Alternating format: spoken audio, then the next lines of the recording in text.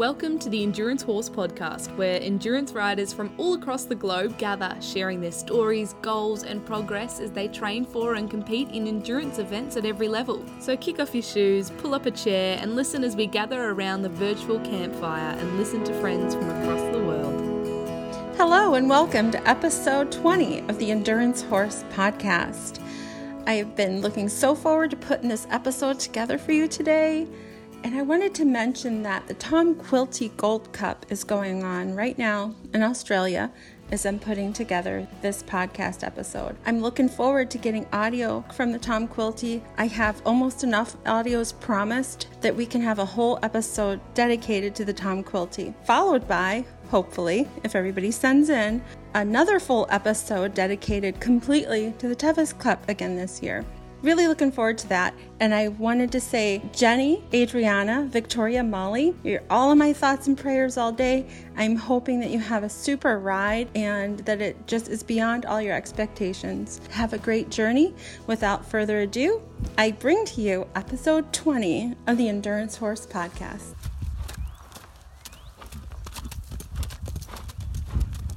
Hi, it's Doris White from Manitoba, Canada, and I'll just give you an update of what I've been up to, or trying to be up to. Our plan was to go to Fort Howes in Montana and then follow that up with the 100-mile ride at Bighorn. In preparation for that, we trained all winter. And when I say all winter, I mean winter. I'm from Manitoba, so it's cold here. And by cold, I mean minus 20 or worse. Now, I draw the line at minus 25, and I'm talking Celsius. I'm not really sure what that converts to. I think 0 Fahrenheit. I'm not sure. But that's cold. And we went out, and we would do various sloops each weekend, trying to get out and riding in the cold and riding through the snow, and just our horses were doing so well. And we were so happy and we were excited. We figured we were at the right spot. Well, you make plans and then the wheels start to fall off. First, Wendy's horse seemed to kind of go off. Upon further examination, he had scratches. Some people call that greasy heel. And so, she started treating that. Dug a little further, and he had a bad case of thrush, so she started resting him. Okay, fine, so he was out.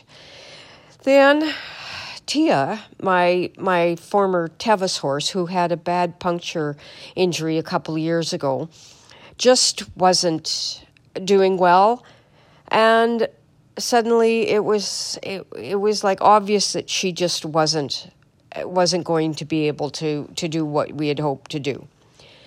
And then my Anglo-Arab Serenade started having, I did a couple of 50s on her. She was perfect. I came home, brought her home. We did a couple of rides in the park here, just easy rides. Did 15 miles one day, 14 miles the other. Monday morning, she trots up. She's lame. I'm thinking, what? What happened? You were fine yesterday. What happened? I don't understand.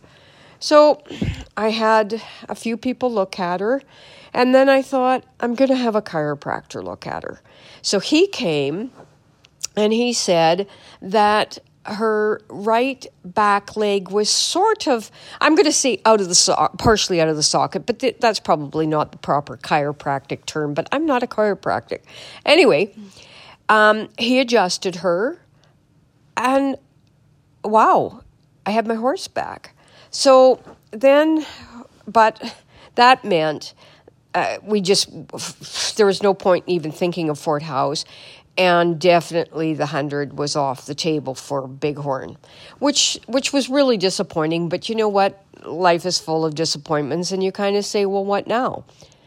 So we did all of the local rides, and then kind of started thinking, well, what do we do now? Where do we want to go now? Well, all of a sudden, before I know it, we're going to Maudaw. And Maudaw is by Medora, North Dakota, And first of all, it was just going to be 3 of us. Well, then it ended up being 5 of us. and 4 horses. My friend Wendy, myself. Wendy took her son Ethan, who was riding in the 50 along with us, and another friend. So we decided, just I think a week before the ride that we were going to go down. So we got our health papers in order and got down there, and holy crap, was it hot. It was, I think, 30 Celsius plus 90% humidity. The day of the ride, I felt super nauseous. I don't know what was going on. And I thought, why didn't I go in the 30 mile? What was I thinking? Why did I want to go 50 miles? We could have done 30. Anyway, we started out, and it was a 15-mile out camp and then vet check. I got to the vet check, and my mare was doing wonderful. And I thought, well, if she gets pulled, I can pull. Well, she didn't get pulled. So I thought, nope, going to continue on.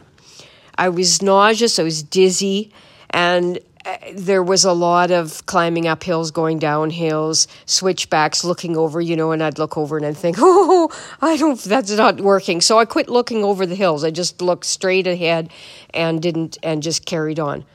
Well, about mile 25, I thought, oh, hey, look, I feel so much better.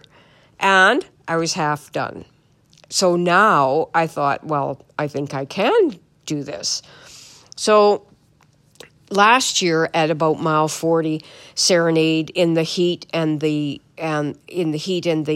humidity, she just couldn't cool down. She's a big, heavy set, you might want to say fat, Anglo-Arab, and I just couldn't get the heat training in, because if you don't have heat, it's hard to train for it.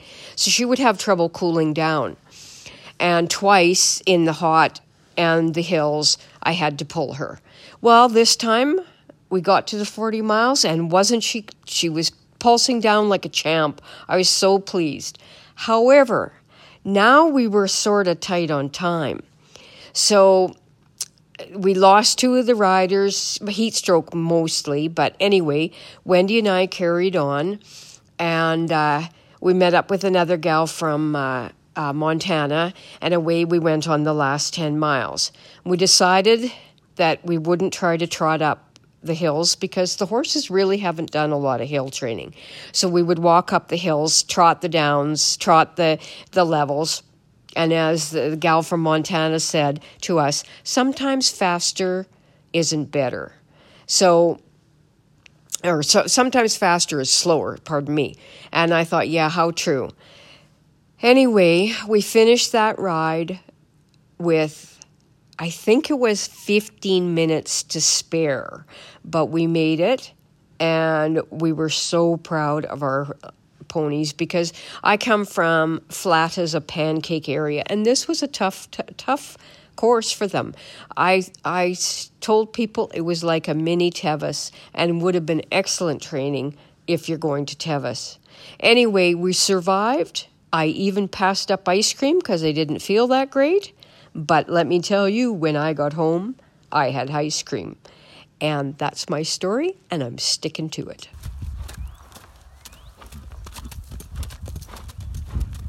Hi, my name is Molly Kivas. I am 16 years old, and I am riding Quilty as a junior.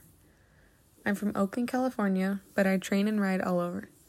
I do most of my endurance training in Auburn, California. I travel all over the U.S. as a catch rider for endurance rides of any distance. I don't have my own horse because of the amount I travel. I do, however, go and train on the Tevis Trail a few times a month in order to keep up my riding stamina. Otherwise, I just do some light riding during the days I'm not in Auburn. Because I can't train on horses all the time, I have to do a lot of training without them. For me, this includes lots of running and at-home exercises that keep me in shape to ride. I started riding when I was 4 years old because I had extreme anxiety, and riding became like an outlet for me. It calmed me down and it relaxed me. I got into endurance when I was 11, and I started racing when I was 12 or 13. I met someone at the barn I ride at who wanted to get juniors into the sport. I rode for him for a few years until I wasn't a junior anymore, and I decided that I need to move on and challenge myself some more. I set goals for myself, and now I strive to reach them. My goal in the beginning was Tevis, and in 2017, I got my buckle when I was 14 years old. This year, I'll be going for my second buckle. My goal now is Quilty, and after Quilty, I have my sights set on Scotland's version of Tevis. Endurance challenges me in ways no other sports can do. I hope to get an endurance horse next summer before I leave for college, so I can continue to train wherever I end up. I also hope that I can start to bring more juniors into the sport and show them exactly what I wanted to see when I first started. The fact that there's so much challenge and struggle in endurance, but in the end, the finish is worth it.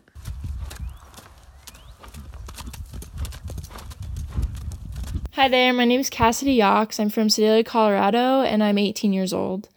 I own 3 horses that are currently racing in endurance. All 3 of them I have started them in endurance, and we bought them when they were Greenbroke. My first horse was an off-the-track kind of. He was trained for track racing, but he just had no desire to run and wasn't the fastest horse. And so the outfitters that we got them from kind of needed to get him sold before they paid to get him shipped back to California. And so we gave them an offer and they took it. So Chip was ours. His registered name is Give Us a Kiss, but we call him Chip. From there, we did our first endurance ride a few weeks later. And I don't know, it took us about 8 or 9 hours. And my mom, after the ride, was like, you know, you were either going to come in and you were going to be sad and wouldn't want to do it anymore because it was just too far, or you're going to come in and love it and we were going to be stuck doing this. And we were stuck doing this. And it's just the most amazing sport. And I think we have the most amazing people in this sport. I've had so many great mentors over the past years that I've been doing this. Many of them have sponsored me as juniors, and a lot of them I met while not being a sponsored junior, and are some of the greatest friends that I could ask for. Every time I ride with someone new, I learned so much more, and you kind of just have to be a sponge and absorb it all because they've been doing it probably a lot longer than I have. I just take it in because everyone has their way of doing things, and some things work for my horses and some things don't. And so it's always a learning experience, which is so great. I have been doing endurance since 2011, I think is when we did our first ride. I didn't start doing or attempting to try hundreds until about 2 or 3 years ago. My first 100 was a little complicated because I still needed to be sponsored. My first sponsor pulled. I ended up being put with another rider who was from Germany.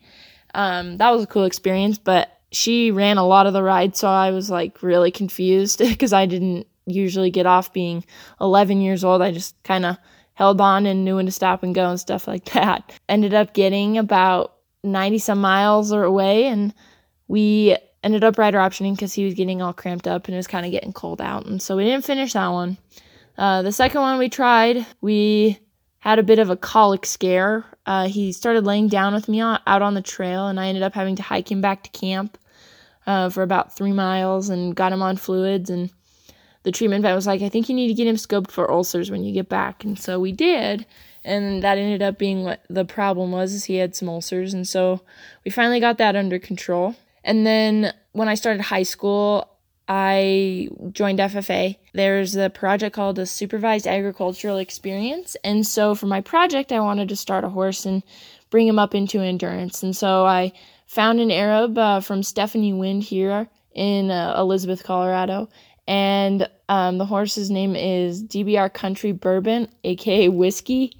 And he's a Sabino, so he's black and white and kind of looks like a paint. And everyone is like, so what is he crossed with? And I'm like, well, he's a purebred Arabian. And everyone's like, no way. Like, he's just an exotic looking horse and he's got a personality to match. He's just a big dog and he's always into everything and he's just goofy. And so with him, my friend Jill, she came out and helped us get him going. Like, we put the saddle on him and I got on and sat on him for my birthday. That was my present from them, is they helped me get on and sit on him for the first time. And then from there, we just slowly worked up. It took us a full year to get him going out good on the trails. And then we did our first LD.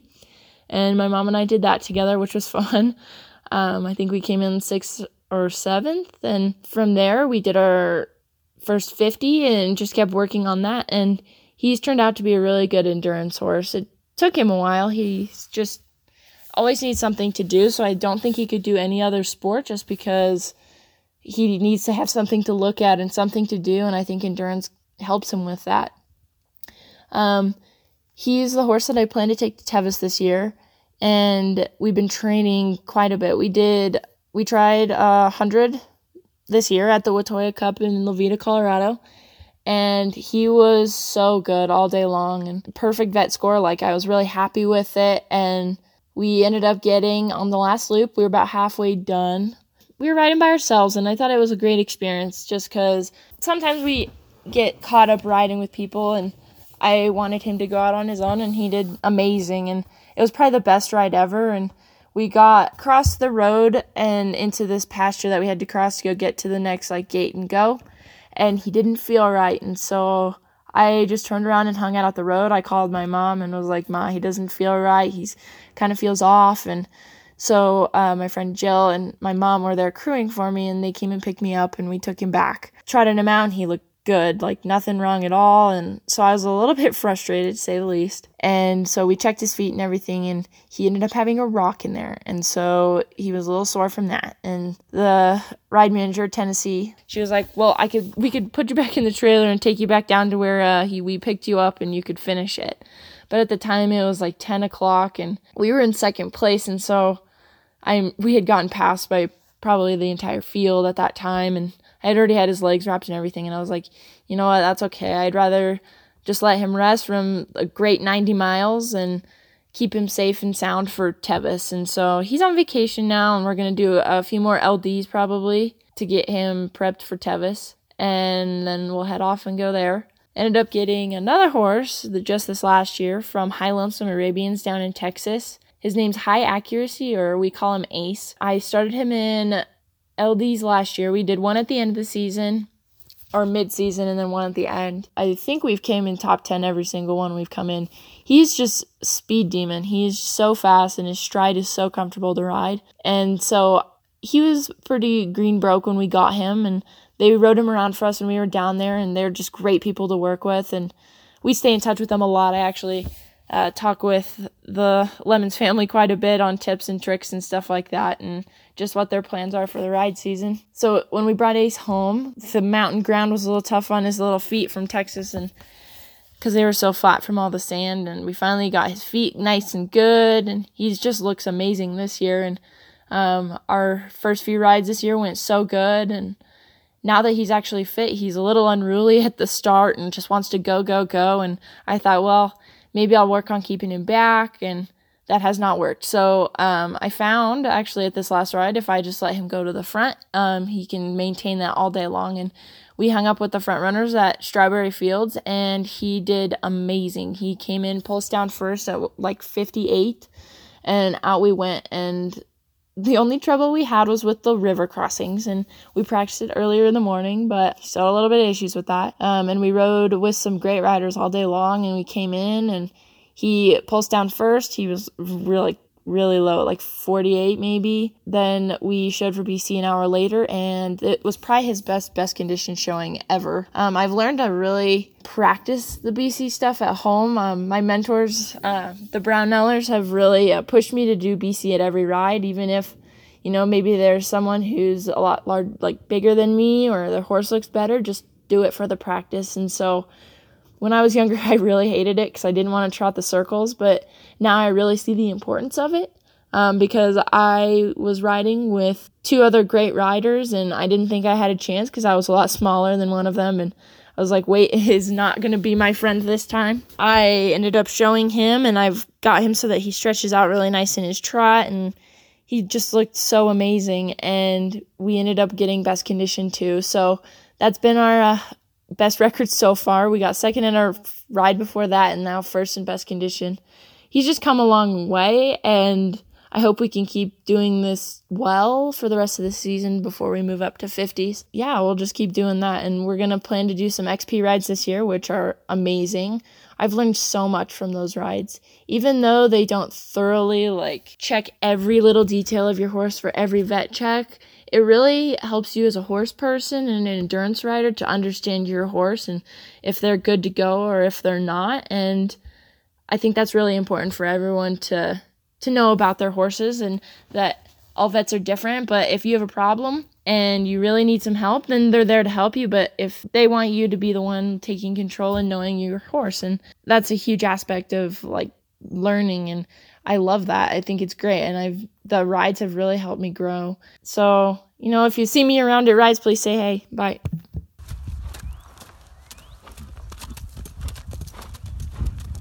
Hi everyone, this is Victoria from Marvel Endurance.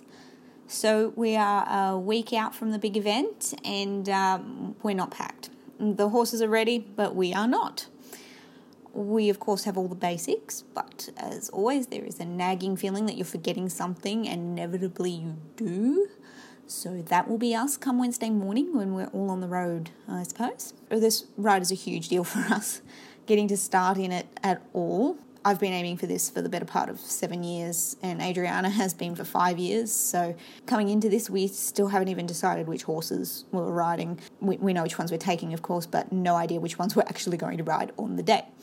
So at the moment, I'm just going to try and sleep better. I don't feel ready for this at all. I think I was much more prepared for the last 100 mile we did in 2017, and this has been a completely different experience in the lead up. So I'm working full time at the moment, and it's been a struggle getting the time to ride, so I don't feel fit enough.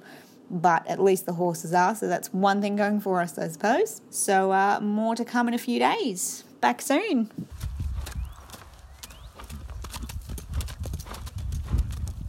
Hello, my name is Jose Flores, and I am an endurance rider from Mexico.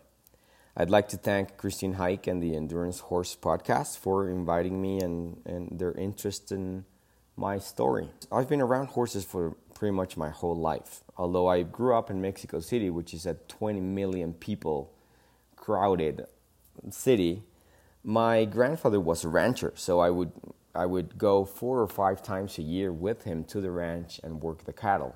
So that's where I started off with horses. Even though they were little Mexican criollo horses, we rode them pretty much all day, working the cattle and just running around the ranch. Eventually in 1993, I think, some person came in and offered him a set of colts that he had purchased in the US, and he wanted to get rid of them because he wanted to make more space for quarter horses. So he went with a couple of my uncles. He went to see the colts and ended up purchasing for, I don't know, very, very, very cheap.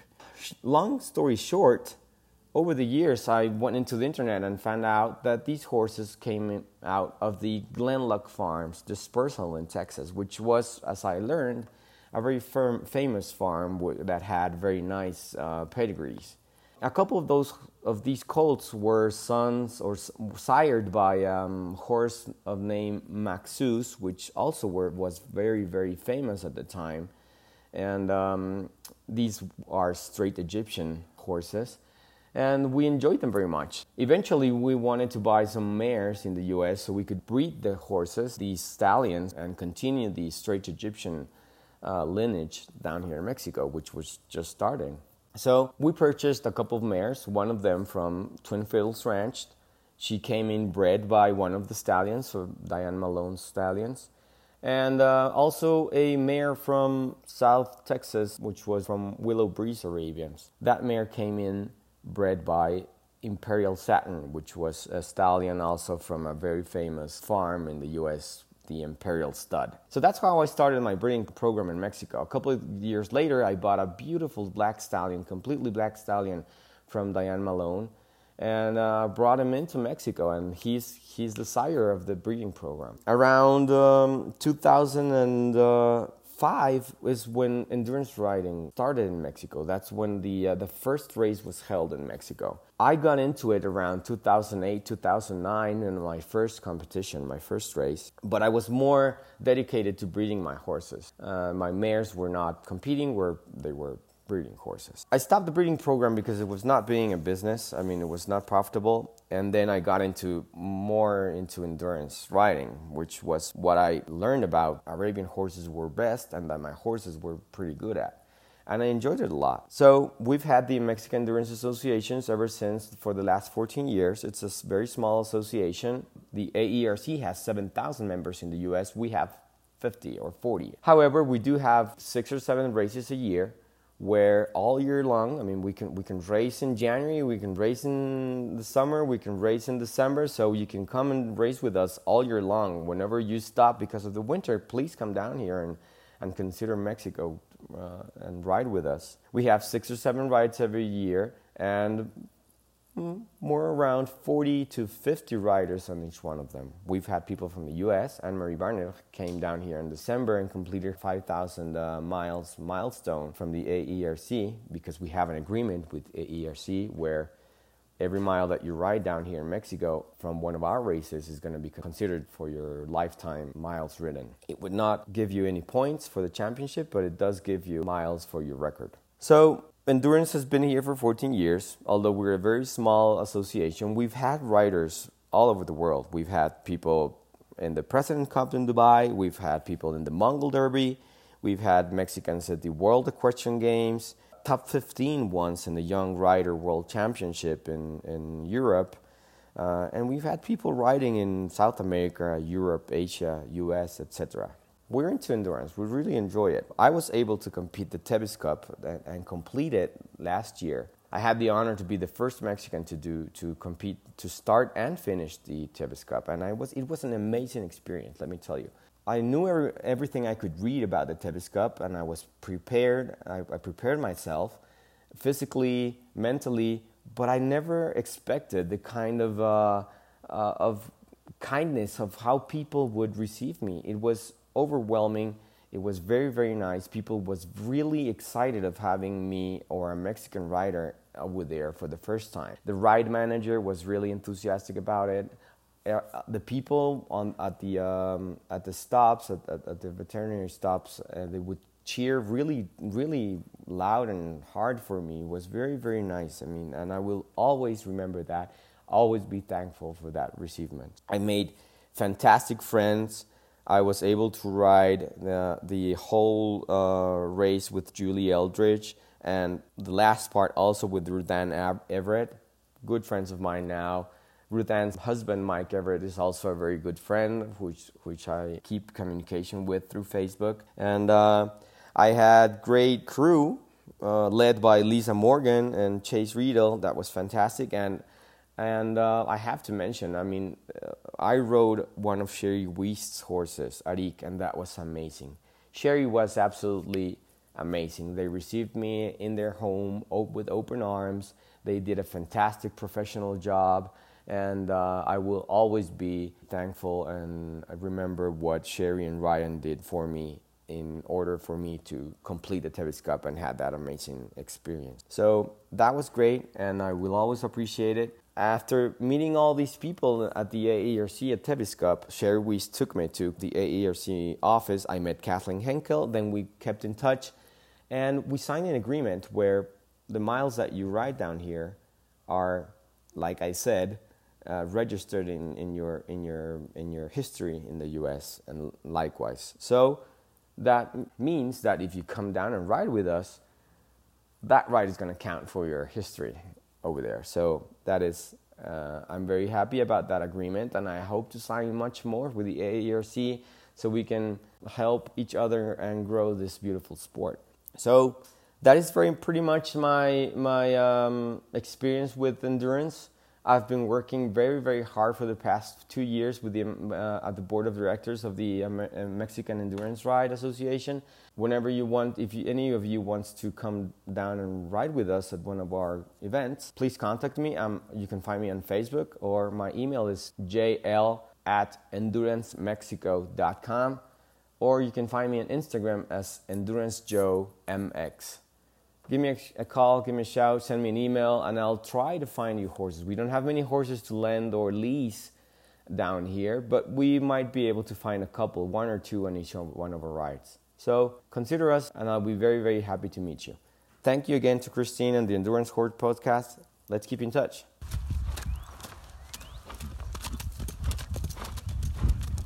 Hi there. My name is Dante Lapierre. I am 39 years old and I am originally from South Africa. I moved here to America about 8 years ago. Yep, I just couldn't get away from the endurance riding which I started at a very young age in South Africa. I think I started at around 6 years old. and I have been doing endurance riding ever since.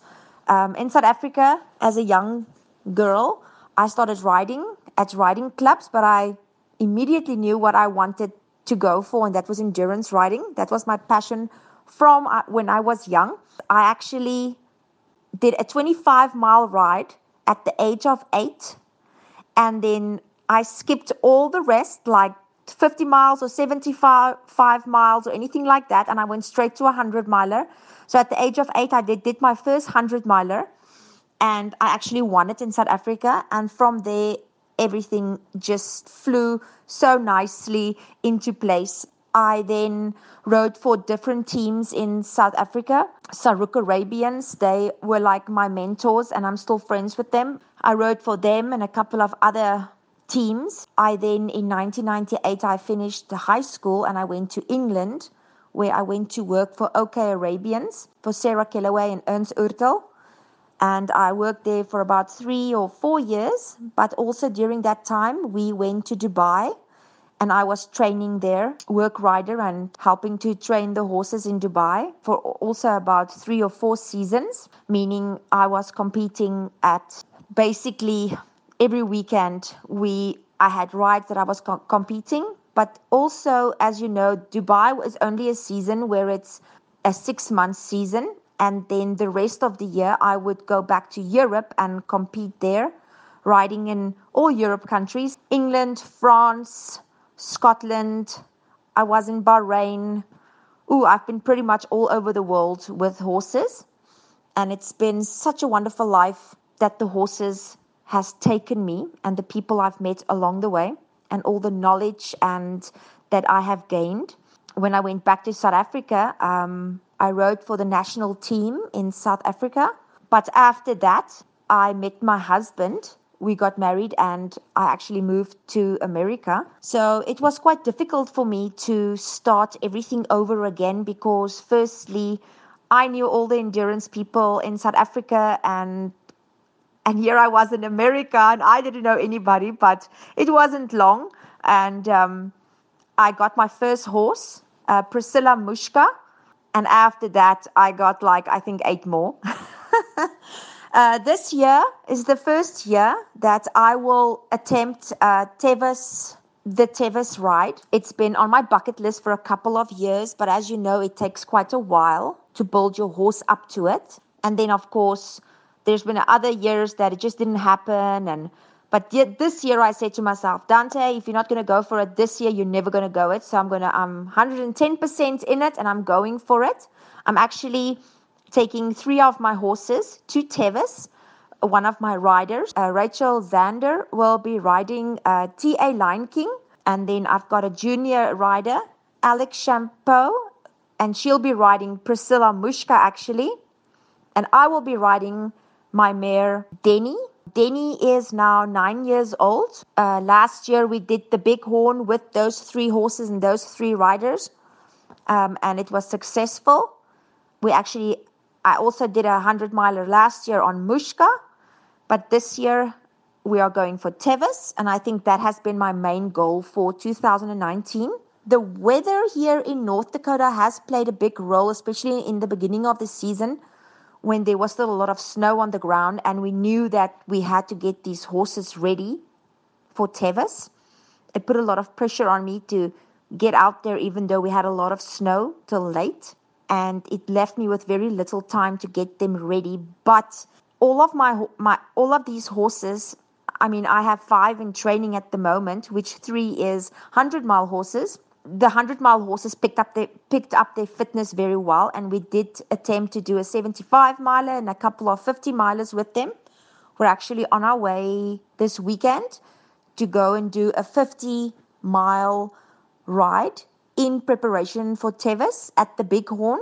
I will be riding Denny, and Rachel will be riding King. And then, I have just always been endurance riding. It is my life. I don't know how to quit it. It's been amazing so far for me. I really hope that I will be able to finish with a sound horse, Tevis, and get that under my bucket list that I've been aiming for. I think Tevis is a big ride, and there's a lot of pressure and a lot of people and obviously the horses. But I just said to my riders, you know what? Doesn't matter what's going to happen. We're going to give it our all. And what will be, will be. I will rather die trying than not try at all. So we're going for Tevis 2019, and we're super excited about it. The rest, I'll give you an update when we are actually there. I think we should be leaving here by the 10th of August, and the race is the 17th of August. The weather has been pretty hot here now with a lot of humidity, and basically just keeping the horses going and trying to keep them sound, and what will be, will be. So yeah, we're looking very, very forward to Tevis 2019.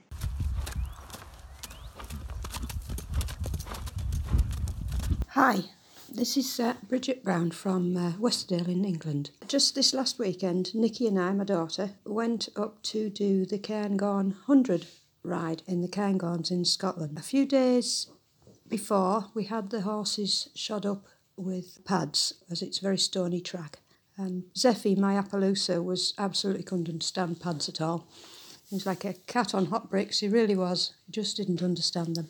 Anyway, we set off on Thursday morning, Nikki and I with our little wagon, and we took Zeph and Murphy, my other horse, my trotter, and then there was Irene and her husband Steve, and they took Tink, Nikki's horse, in a wagon. It was an 8-hour drive, and we stopped twice at service stations for the horses to get the horses out and let them have some grass. And we arrived at Mar Lodge about 8 o'clock in the evening, actually, because we'd had quite a hold-up in Perth for about an hour in a traffic jam. Mar Lodge is absolutely beautiful. It's in a beautiful valley, a lodge there with a bunkhouse. So we had showers and cooking facilities and things like that. We set up camp and corralled the horses, and were finally managing to eat quite late at night. The next day was a rest day for the horses, and then on Saturday we got ready to vet, and all 3 horses passed the vet really well, which we're pleased about. And we set off on the 56 mile of the Cairngorms loop at about 20 to 10. We set off through woodland on the Mar Lodge estate, and we were soon going up the Glen of Coik, which is a stunningly beautiful valley. The horses were going really, really well, and we took us, it was some 15 miles up this glen, and then back down again, and along the river past Bremer to the first vet gate, which was at Invercoll. That vet gate was also vet gate 4 for the 100 milers. It's an absolutely stunning place, beautiful river and trees and grassy place for them to eat. Zeph and Tink, who Nikki and I were riding, passed the vet with flying colours, but very, very sadly, Murphy had knocked himself on a stone, so he was laying behind. So Irene and Murphy had to retire then. So our crew took them on in the wagon. Nikki and I then set off. We had a remote vet gate in the middle of the moor. I could tell you what it was, but I just can't pronounce the name. It was by a lock anyway, and it was 10 miles to this vet gate, and we were just up in the top of the moors in the Cairngorms, and it was utterly beautiful. We were following Drovers Roads, and there was eagles above us and hares. Oh, it was just stunning. It was a long, long way though, and we didn't see a single soul. Then we went down into the remote vet gate, and there was people there to meet us. They'd come along very stony tracks with Land Rovers. The horses it was pretty much just a trot through really. We gave them 15 minutes, we fed them, and we trotted them through. And they both passed well. And our next leg was from this lock, which is spelt B-U-I-L-G, so if you can pronounce it, please do. It was down what Nikki describes as the longest valley in the world. So we set off down this valley, absolutely stunningly beautiful, 11 miles long. There was some places where we could get going, have a nice canter, but it was very stony. A lot of it was very stony. And we carried on down there to Tomintoil, which was our second vet gate, which was an hour hauled. The distance at this point was 36 miles. Both Nick and I were pretty tired by then. It was a long time in the saddle. The horses vetted really well. They had their hour hauled and they fed well, and Murphy was whinnying and pleased to see them. And then we set off again from Tomintoil, and we were on the way to Dorback Lodge. The route then took us through forestry, along moor, beside river. Beautiful, beautiful. The horses were going really, really well. However, it was very stony, and we had to cross one particular river about 10 times, and Zeffie, my appy, he was just sick of crossing rivers by then, and he would sort of slither into it and trip on the stones, which made the whole thing worse. Then he'd slither back out the other side. We got to Dorback Lodge, and we actually beat our crew there, so the helpers there helped us untack, and we vetted the horses and then fed them. And then our crew arrived, Linda and Caitlin. We got tacked up and set off for the last loop. We went through fields, and then we went through what is part of the ancient Caledonian forest. Well, I can't. It is just beautiful. However, that last lump of forest just went on and on and on and on. And by then the horses were tired. We usually do a 50-mile race in sort of around 6 hours, but the going up in the Cairngorms is tough and steep. And by the time we were going into this forest, we'd been riding for a good 11.5 hours. We eventually got to Nethy Bridge, and it was 10:15 at night, and it was just coming in dusk, and our crew met us and escorted us in to the finish. It's amazing what music blasting out of a crew car in front of the horses does for the horses. Their ears pricked and they trotted up and followed that car really, really well. We got to the finish, and bless him, Murphy was shouting his head off wanting to see Zeph and Tink, and we got them stripped off and got them vetted, and they passed flying colours, and we corralled them for the night. The next day was the best condition, and both horses, Tink and Zeph, were looking brilliant. They really were. And Tink won the best condition. We found out at the awards night, although Candy Cameron was first past the post, Nikki and Tink were the overall winners of the Cairngorm 50 on points. So absolutely thoroughly delighted with that.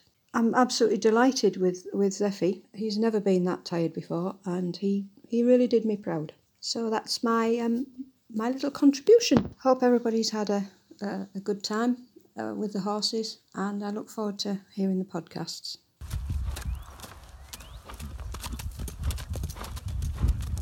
Howdy humans, this is Binky Tunney again from southeastern Wisconsin.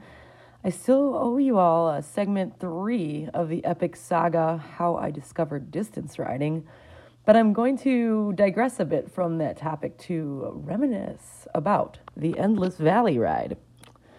Now, Endless Valley seems to be the hot topic of conversation in these parts as of late. It's one of the most challenging rides that our state has to offer because it's packed with some pretty extreme hills, and because it's always held over the 4th of July weekend, it generally comes with extreme heat and humidity to boot. 2019 was no different, except for the fact that Mother Nature blessed us with some extreme rain and flooding as a bonus gift. Boy, oh boy, we were a lucky bunch this year. It was it was just like the jungles of Vietnam. I mean, I wasn't there, but I imagine it was just like the jungles of Vietnam. Anywho, this ride is managed by Linda Jacobson and Roberta Harms. They're two pretty tough mama jammas. They're veteran riders, been around the block a few times. They aren't afraid to get their hands dirty, you know, the type of ladies that could bring knives to a gunfight and walk away unscathed. I kind of want to be just like them when I grow up. So the first couple years I attended Endless Valley, it was held at a pretty swank stable. We're talking electricity and water readily available, and you could even rent a box stall in the barn. And there were showers, and there was a tack shop on site. Well, despite all these luxuries, my first year in 2015, I still had some trouble. There was parking my trailer. That was a challenge. And then I didn't have the proper adapter for the electric hookups. But the late Tim Castlery helped me out on both of those fronts. My horse Trip and I ended up with a second place ribbon in the 30-mile CTR, but we didn't have enough energy to ride again the second day. Those hills really kicked our butts. We're talking super big hills.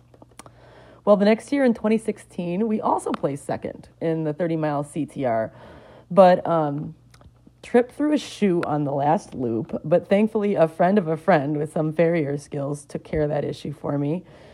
So we attempted the 30-mile LD the following day, but we got pulled after the first loop due to severe muscle cramping and Trip's right hind leg. So that's when Tim Castlery stepped in to my rescue again and gave me a crash course in adding calcium gluconate to my electrolyte regime.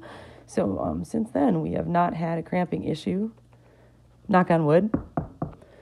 Anywho, in 2017, that was my transition year, so I didn't ride Endless Valley. But when I came back in 2018, the venue had changed. We were now in like a completely primitive camping area, just an open field. And Tim, my knight in shining armor, had abruptly passed away during that transition year. So I made double sure I brought all the proper gear with me this time, and I had learned how to properly maneuver my trailer on my own. But, I had a new horse, a very green horse, Titan. He was the X factor that year. Titan was about as well-conditioned as he was well-trained, which was not quite up to par. So when I woke up on ride day, Titan was a fire-breathing dragon. Honestly, I was a bit terrified to get on him. I spent some time walking him around the camp, but I was still terrified until I ran into Ruth Castlery, Tim's wife. She could see I was a mess, and she offered to ride with me. I think she felt sorry for me. Praise Jesus! Another Castlery to the rescue. So her friend Marty Power was also okay with the concept, and Linda, the ride manager, allowed us to form our own little group and take off 15 minutes later than the other CTR riders. It was really heartwarming to find myself surrounded with such accommodating people. It takes a village to raise a binky. Well, thanks to Ruth and Marty, Titan and I survived. When he finished, his PNRs were pretty high, and needless to say, there was no trace of that fire-breathing dragon left in him. He was a little off in his right front, but we managed to take a fifth place ribbon home. And clearly we were not fit to complete a second day, but I was just really happy we made it through one and lived to tell the story. And that brings us to Endless Valley 2019. Well, that area of the state had been absolutely cursed with rain that week. I think they said like 8 inches came down. So between the ridiculous amounts of rain hitting their super rich soil and the incredibly steep hills and the scorching 90-degree heat and my consistent track record of never being able to complete more than one day at Endless Valley, I opted to just ride on the second day because it was predicted to be a bit cooler. Well, cooler it was. Because more rain rolled in and knocked some of that hot air out of the sky, which was wonderful. But it was also horrible because the already challenging trail was already soaked to the bone, and I had been hearing stories of mud flowing knee-deep, and it sounded awful. A lot of the riders didn't show up. Some actually came, took one look at that swamped primitive camping field we were in, and they turned around and headed for home. Some signed up to ride, but opted out when that early morning rain came again. And others started down the trail, but quit after one loop because, I'm telling you, it was really, really less than ideal. But there were 2 CTR riders that were determined to complete come hell or high water. Pun intended. There was me. I'm the girl that had just spent 2 weeks shooting cannons and not taking showers, sleeping under a tarp, and I was unable to ride my horse at all for 2 whole weeks. Oh my God, I thought I was going to die. And Amber Hennig, the girl who finally recovered from bringing new human life into the world. So this was her first ride since giving birth, and I'm pretty sure she would have ridden through a tornado at that point. So Yep, we were the only two CTR hardcores that were desperate enough to ride under those conditions. But once again, the ride management was more than accommodating. They extended our time on the trail. They pushed the start time later to allow us to recover from that first storm. They made sure the trails were marked impeccably. They even had signs and caution tape up in particularly precarious sections. And there were a lot of precarious sections. But they really did everything they possibly could to assist us in completing safely. So Titan and I were all alone on the first loop. Amber took off on time. She was rearing to go. I was a little late getting started because I had Linda, the ride manager. She had to hold Titan for me and distract him while I mounted up because for some reason he was a bit of a fire-breathing dragon again. So when I say the ride management was accommodating, I mean the ride management was accommodating, like Ritz-Carlton accommodating. I mean, she held my horse for me. It was like unreal. Anywho, thank you, Linda. So while out on the second loop, an LD rider and I kept leapfrogging each other, which is generally pretty irritating. So we decided we should just cave in and ride together for a bit. And that's how I met my new friend, Christine Jubeck. This was the first LD she was attempting with her new horse, a saddlebred, Sir William. And I was beyond impressed with how conscientiously she was handling him. So we all struggled along together, and Titan really surprised me with how amiable he was toward Sir William. It was just kind of heartwarming because Titan really does not tend to like other creatures, but he really likes Sir William. But ultimately, Christine and I had to part ways when she decided to get off and take a walk break because she wanted to make sure Sir William got some grass in his belly. Titan had been eating just fine, so we trudged on, and ultimately we took High Point, woohoo!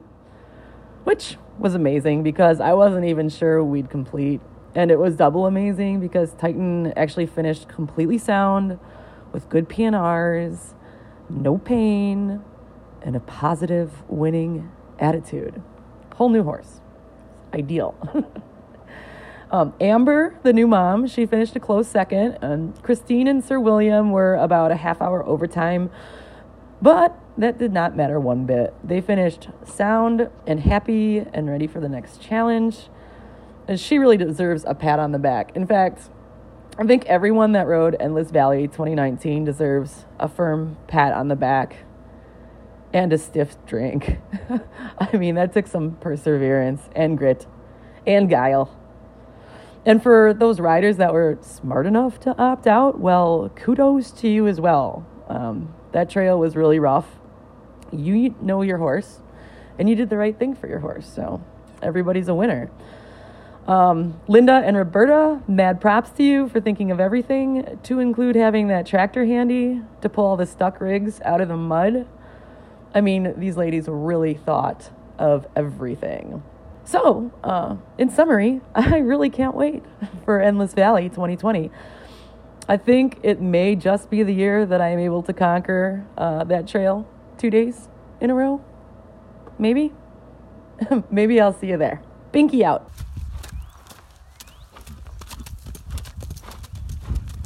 Hi everyone, this is Victoria from Marvel Endurance. And I'm Spencer Clark, Victoria's husband. Yeah, he's very interesting. At the moment we are on the highway, heading toward Stirling. We left about 9:30 this morning, which was about 2 hours later than we originally intended. We had a little issue. My clippers have decided that they only want to work for about 20 minutes at a time, so I've had to clip the horses in bits and pieces over the last few days. And what happened this morning, Spencer? What are you referring to? Well, I didn't have a meltdown, but someone... Ah, yes. So as we arrived to our farm where we keep our horses, our friend Adriana, who is coming to the ride with us, she's riding one of the two horses that I'm currently towing. We rock up to the entrance of our farm, and she's got her car half unpacked, clothes hanging from doors and windows, and she's having a bit of a meltdown. So unfortunately, some of their water that they've brought with them has tipped out and unfortunately has gotten all through her gear and equipment. So she's in full meltdown mode. Interesting that it wasn't me that was in the panic this time. Yeah, that's interesting, because normally things happen to us. Yeah, usually it's us. And I mentioned that to her. Like I said, do you remember the time the horse float came unattached from the car? That was a real problem. So at least we're heading toward the ride with a few days of worth of sunlight to dry all of her clothes. So speaking of floating issues, we've had a few of those over the years. Yeah. We've rocked up to service stations and been missing a wheel. Yeah, we've had, as you said, the float detached from the car at full flight along the motorway. Yeah. Recently, we lost a toll. We didn't lose it. It busted a tyre, and I had to race out to replace it. Because the spare was flat and didn't fit the float. Yeah, so poor planning on our part, unfortunately. But so we're obviously on our way to Stirling to participate in the Tom Quilty 2019. This is come back to Queensland after 6 years. Last one was in 2012. Okay, so 7 years, I should say. So obviously we've got 2 horses here, we've got 2 riders. Do you know which horse you're riding? No, I don't. Okay. There's 2 horses in the float, and each of them have their merits, and neither rider can commit to one or the other. No. Well, as Adriana pointed out a couple of weeks ago, if Coda was in the float, she wouldn't have any trouble picking, because it just wouldn't be Coda. Yeah, It'd be anyone but her. So why don't you tell the listeners why there's a dilemma as to why you personally can't pick? Well, you put it rather plainly last night, didn't you? It's Jarzy's the one I should ride because he and I mesh really well. We're both a little bit crazy and we like to go fast. And you don't like to kick slugs? And I don't like to ride slugs, no. Whereas Mizzy is, he's special. And I mean that in a super sensitive way, not in a... You mean sentimental? He's not a bullhead. He can't be. You mean he's not special, he's not sentimental? Special. He's sentimental, yes. So, I don't know if I've mentioned it before, but we have a purebred Arabian stallion. We've had him since he was born, and about a month after he was born, his mother kicked him and broke his shoulder. And he had always been the horse that we were going to do endurance with. He was going to be our winner, I suppose, the one that we were going to focus on, and then this disaster happened and he was never going to be rideable. And about a year after he was born, Mizzy was born. So they're half brothers, they have the same father, and we were there the day Mizzy was born, and we've kind of watched him grow up. My friends owned him at the time, and a few years ago they contacted us and said, did we want to have Mizzy? Because they'd been under pressure from people that were where they lived. It was like a corner block, and the horse was out near a road, and people were passing by and could see that he had stifle lock. And for people that don't know what stifle lock is, it means that his back legs get stuck in like an extended position, and it looks painful, but it's not painful at all. It's more frustrating. Yeah, and you can see it frustrates him too, but at the time he wasn't broken in, and it was quite severe, and they were under pressure from neighbours to put him down because they believed it was cruel and he was in pain. But my friends didn't want to put him down, so they asked if we would take him. And about a year after that, broke him in, and he did his first 20-kilometre ride as a 3.5-year-old 2 weeks after I broke him in. He's never been a bitted horse. He did his first ride in a halter, barefoot, and now he's turning 8. Because he was 2011, so he's turning 8 this year. He's actually turning 8 now. What's the date today? Tomorrow. He's turning 8 tomorrow. Yeah. And he's now done 28 rides with no vet outs. He's a tough little pony. The furthest he's ever done is 83 kilometres, I think. We'd intended for him to do a 100-kilometre ride last year, but we just didn't get around to going to that one. So He's done a couple of fast 80s. He's won a ride or so, and he's a really tough little pony, but he's just a slug. He's so lazy. He's like the polar opposite of his brother, who's just a little psycho. But he's just special, because I always intended to do this ride on his brother, and I feel like I really want to ride Mizzy. So there you have it. That's the dilemma that she's facing. So sometime within the next coming day, they will obviously make a decision. To keep a lookout for results. It'll probably be a coin toss, quite literally. We will probably toss a coin to figure out who's riding who. Okay, so we're obviously on our way to Stirling, which is at Imbil, which is a small town in the Mary Valley in the Gympie region of Queensland. So we've got to actually go to the showgrounds of the town before we can go to the property where the ride base is being held. Why are we going to the showgrounds first? So because it is such a big ride, we've got horses coming from interstate as well as riders coming from all over the world. So specifically for biosecurity reasons, we're all pulling up at the showgrounds first, and the horses have to go through a basic vet check just to make sure that they're all healthy and have travelled well. So this isn't a place where you can be vetted out, but if the horse has a temperature or serious problems when it gets off the float, there will be measures in place to protect other horses that have already arrived at the competition. So it's just a little added security as far as everything goes, because we've got horses coming from all over the place. And we don't know whether or not there's horses that may be coming from areas where there's a strangles outbreak or something else like that.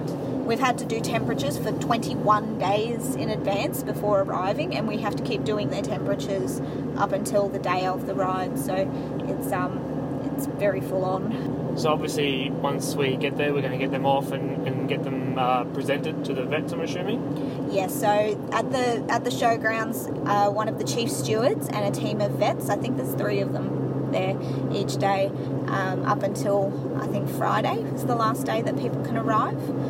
And each of those days, as people arrive, they'll get their horses off the float. The vets will check each of them and just give the riders a bit of a heads up if there's any slight things that they might need to work on, whether it's gut sounds or any little nicks and grazes that might have been developed on the ride to the showgrounds. So obviously over the last few months, what's been the most challenging thing as far as preparing for the quilting? For me personally, well, we've just moved, so we moved from Hervey Bay down to Toowoomba, which has been exciting because we've got our own block of land and we're getting ready to build on it.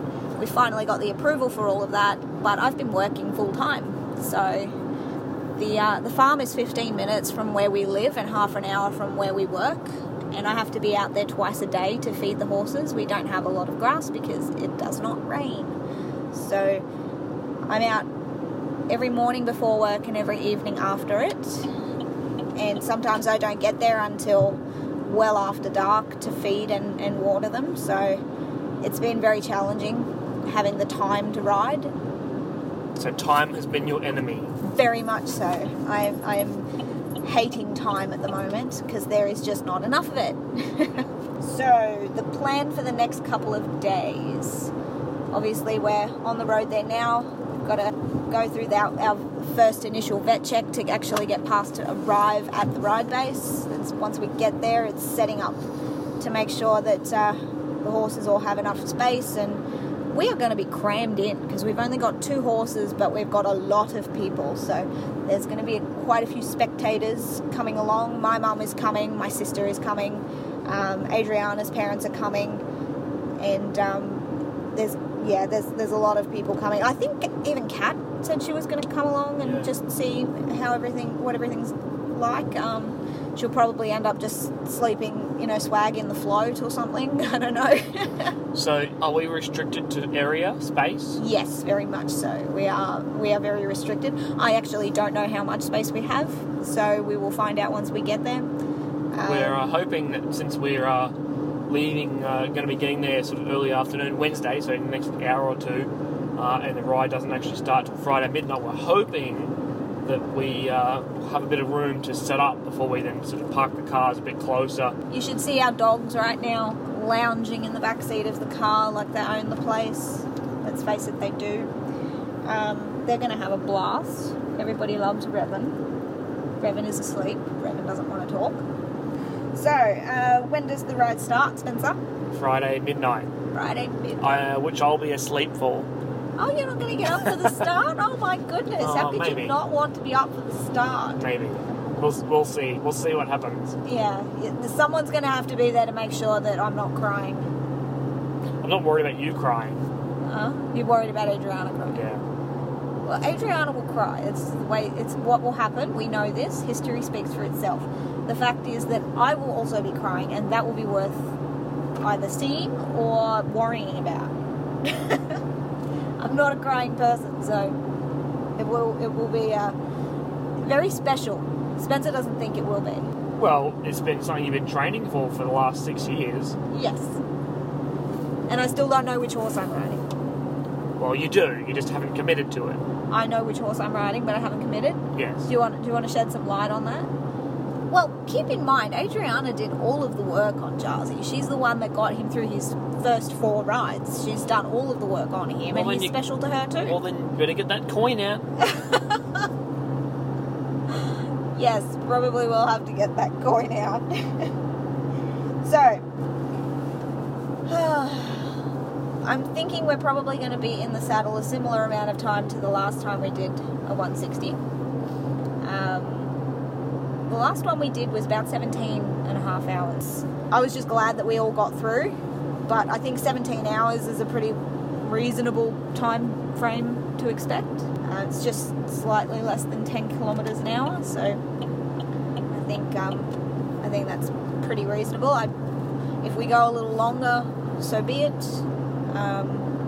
Faster, I'm not really intending to go any quicker than that because it's going to be a bit too difficult and too much to expect of the horses, so we'll literally just be wandering around that course, and once we're finished, we are finished, because we really want to buckle rather than a win.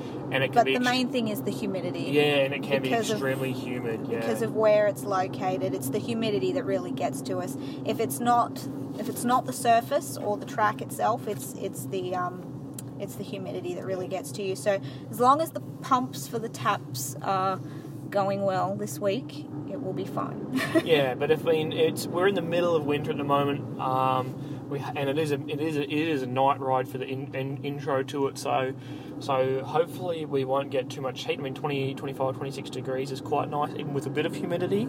So we're not being negative Nancy's about the area, but we haven't had great results, unfortunately, in the past here. So hopefully we can swing that around and just take it easy. That will definitely be the plan. Who are our strappers? Well, obviously, I'm the super strapper. That's my title. AKA the chauffeur, the camp setter-upperer and packer-upperer. I'm obviously strapping crew. Adriana's got a boyfriend, Nathan, with her, who is learning the ropes, so he'll help me out a little bit. I suppose keep me company a little bit too. We do have Adriana's dad as well, who has he has been state championships trained. He has done a 160 before, so he strapping. So he knows what we are like when we are stressed out and tired and cranky. I mean, when we are wonderful beings of light. Beings of light. Yes. Yeah. My mum will be keeping us fed throughout the day, and Adriana's mum, Jenny, will be keeping her fed throughout the day. So we actually, each of us have a strapper and a feeder. My sister will no doubt be running around doing the horses as well, so she'll be making sure that gear is clean and all of that sort of thing as well. So what is our strapping process, Spencer? In the first initial couple of legs as you're coming off the track, I'll have some water available, but We probably won't need very much of it, maybe just to clean girths and stuff, put a little bit of water on their belly so we can take some heart rates, but we shouldn't need to do too much cooling because I think it will be still pretty chilly to the point where it won't need a lot of cooling down. Or we'll need some rugs, of course. I'll be tending to the fire for most of the weekend so that you guys can warm up on your short breaks. As it comes to sort of during the day, midday, and then sort of early afternoons, in the last couple of legs, I'll still have that water available for a little bit of cooling down. I still think it's probably not going to be massively necessary, just depending on the humidity, because horses have been in a very low humidity environment back home for the last 6 months, so they could be a little bit out of climate for it. But so yes, that's our strapping procedure for the few legs that are happening. Hopefully, if I do my job properly and you do your job properly, we might end up with some buckles and other gifts for me to claim. Towels and jumpers are my thing. But yeah, so we head home on Sunday, so ride finishing sort of sometime between midday and Saturday night, Saturday afternoon sort of thing. So we'll head home on the Sunday. So yeah, that's the plan for the weekend. It's going to be a big couple of days. Already tired, already sore, and it's been 3.5 hours. So yes, so that's our plan. He's not even riding and he's already complaining. I'm riding a car. I would also like to point out that we are so well prepared that each of us has 2 or 3 saddles. Adriana has 2 in her car. I have 3 in our float. And we've only got 2 butts and 2 horses, so we're really going to have to decide on what saddles we're using too. But we're so well prepared, we also forgot the rake and the dog food. Yeah. But luckily, Imble's only 5 minutes down the road, so the dogs are getting something generic for this next few days, which is probably okay because, let's face it, at rides they're a little bit too excited to eat anyway, and they'll get scraps because Gary will feed them scraps. But anyway, that's Victoria and Spencer from Marvel Endurance in Queensland, Australia. Hopefully you've enjoyed hearing our banter about the Tom Quilty 19 and look out for some results, and no doubt a lot of you guys will be keen to see how this race goes over here in Australia. Can't wait to meet Jenny when we get to the ride, so it'll be nice to finally put a face to the name and the voice actually. We'll be able to actually meet Jenny. It'll be lovely. Yeah, we will update again shortly, so ride on. Thank you so much for listening to episode 20 of the Endurance Horse Podcast. As I wrap up getting this podcast together for you, our fellow riders, our friends, are still out on the trail for the Tom Quilty 2019. And hopefully in the next episode, you'll learn just exactly how they did and you hear their stories straight from them. I hope you enjoyed listening to the Endurance Horse Podcast. And if you did, please share it with a friend, tell somebody about it, and invite them to share their story on the next Endurance Horse Podcast. We enjoyed having you along for the ride. Endurance Horse Podcast is where you get to share your adventures of riding good horses through beautiful country. Many stresses in life are washed away by a good gallop, a steady trot, or by simply saddling up your favourite horse for an easy ride. Remember, every mile a memory.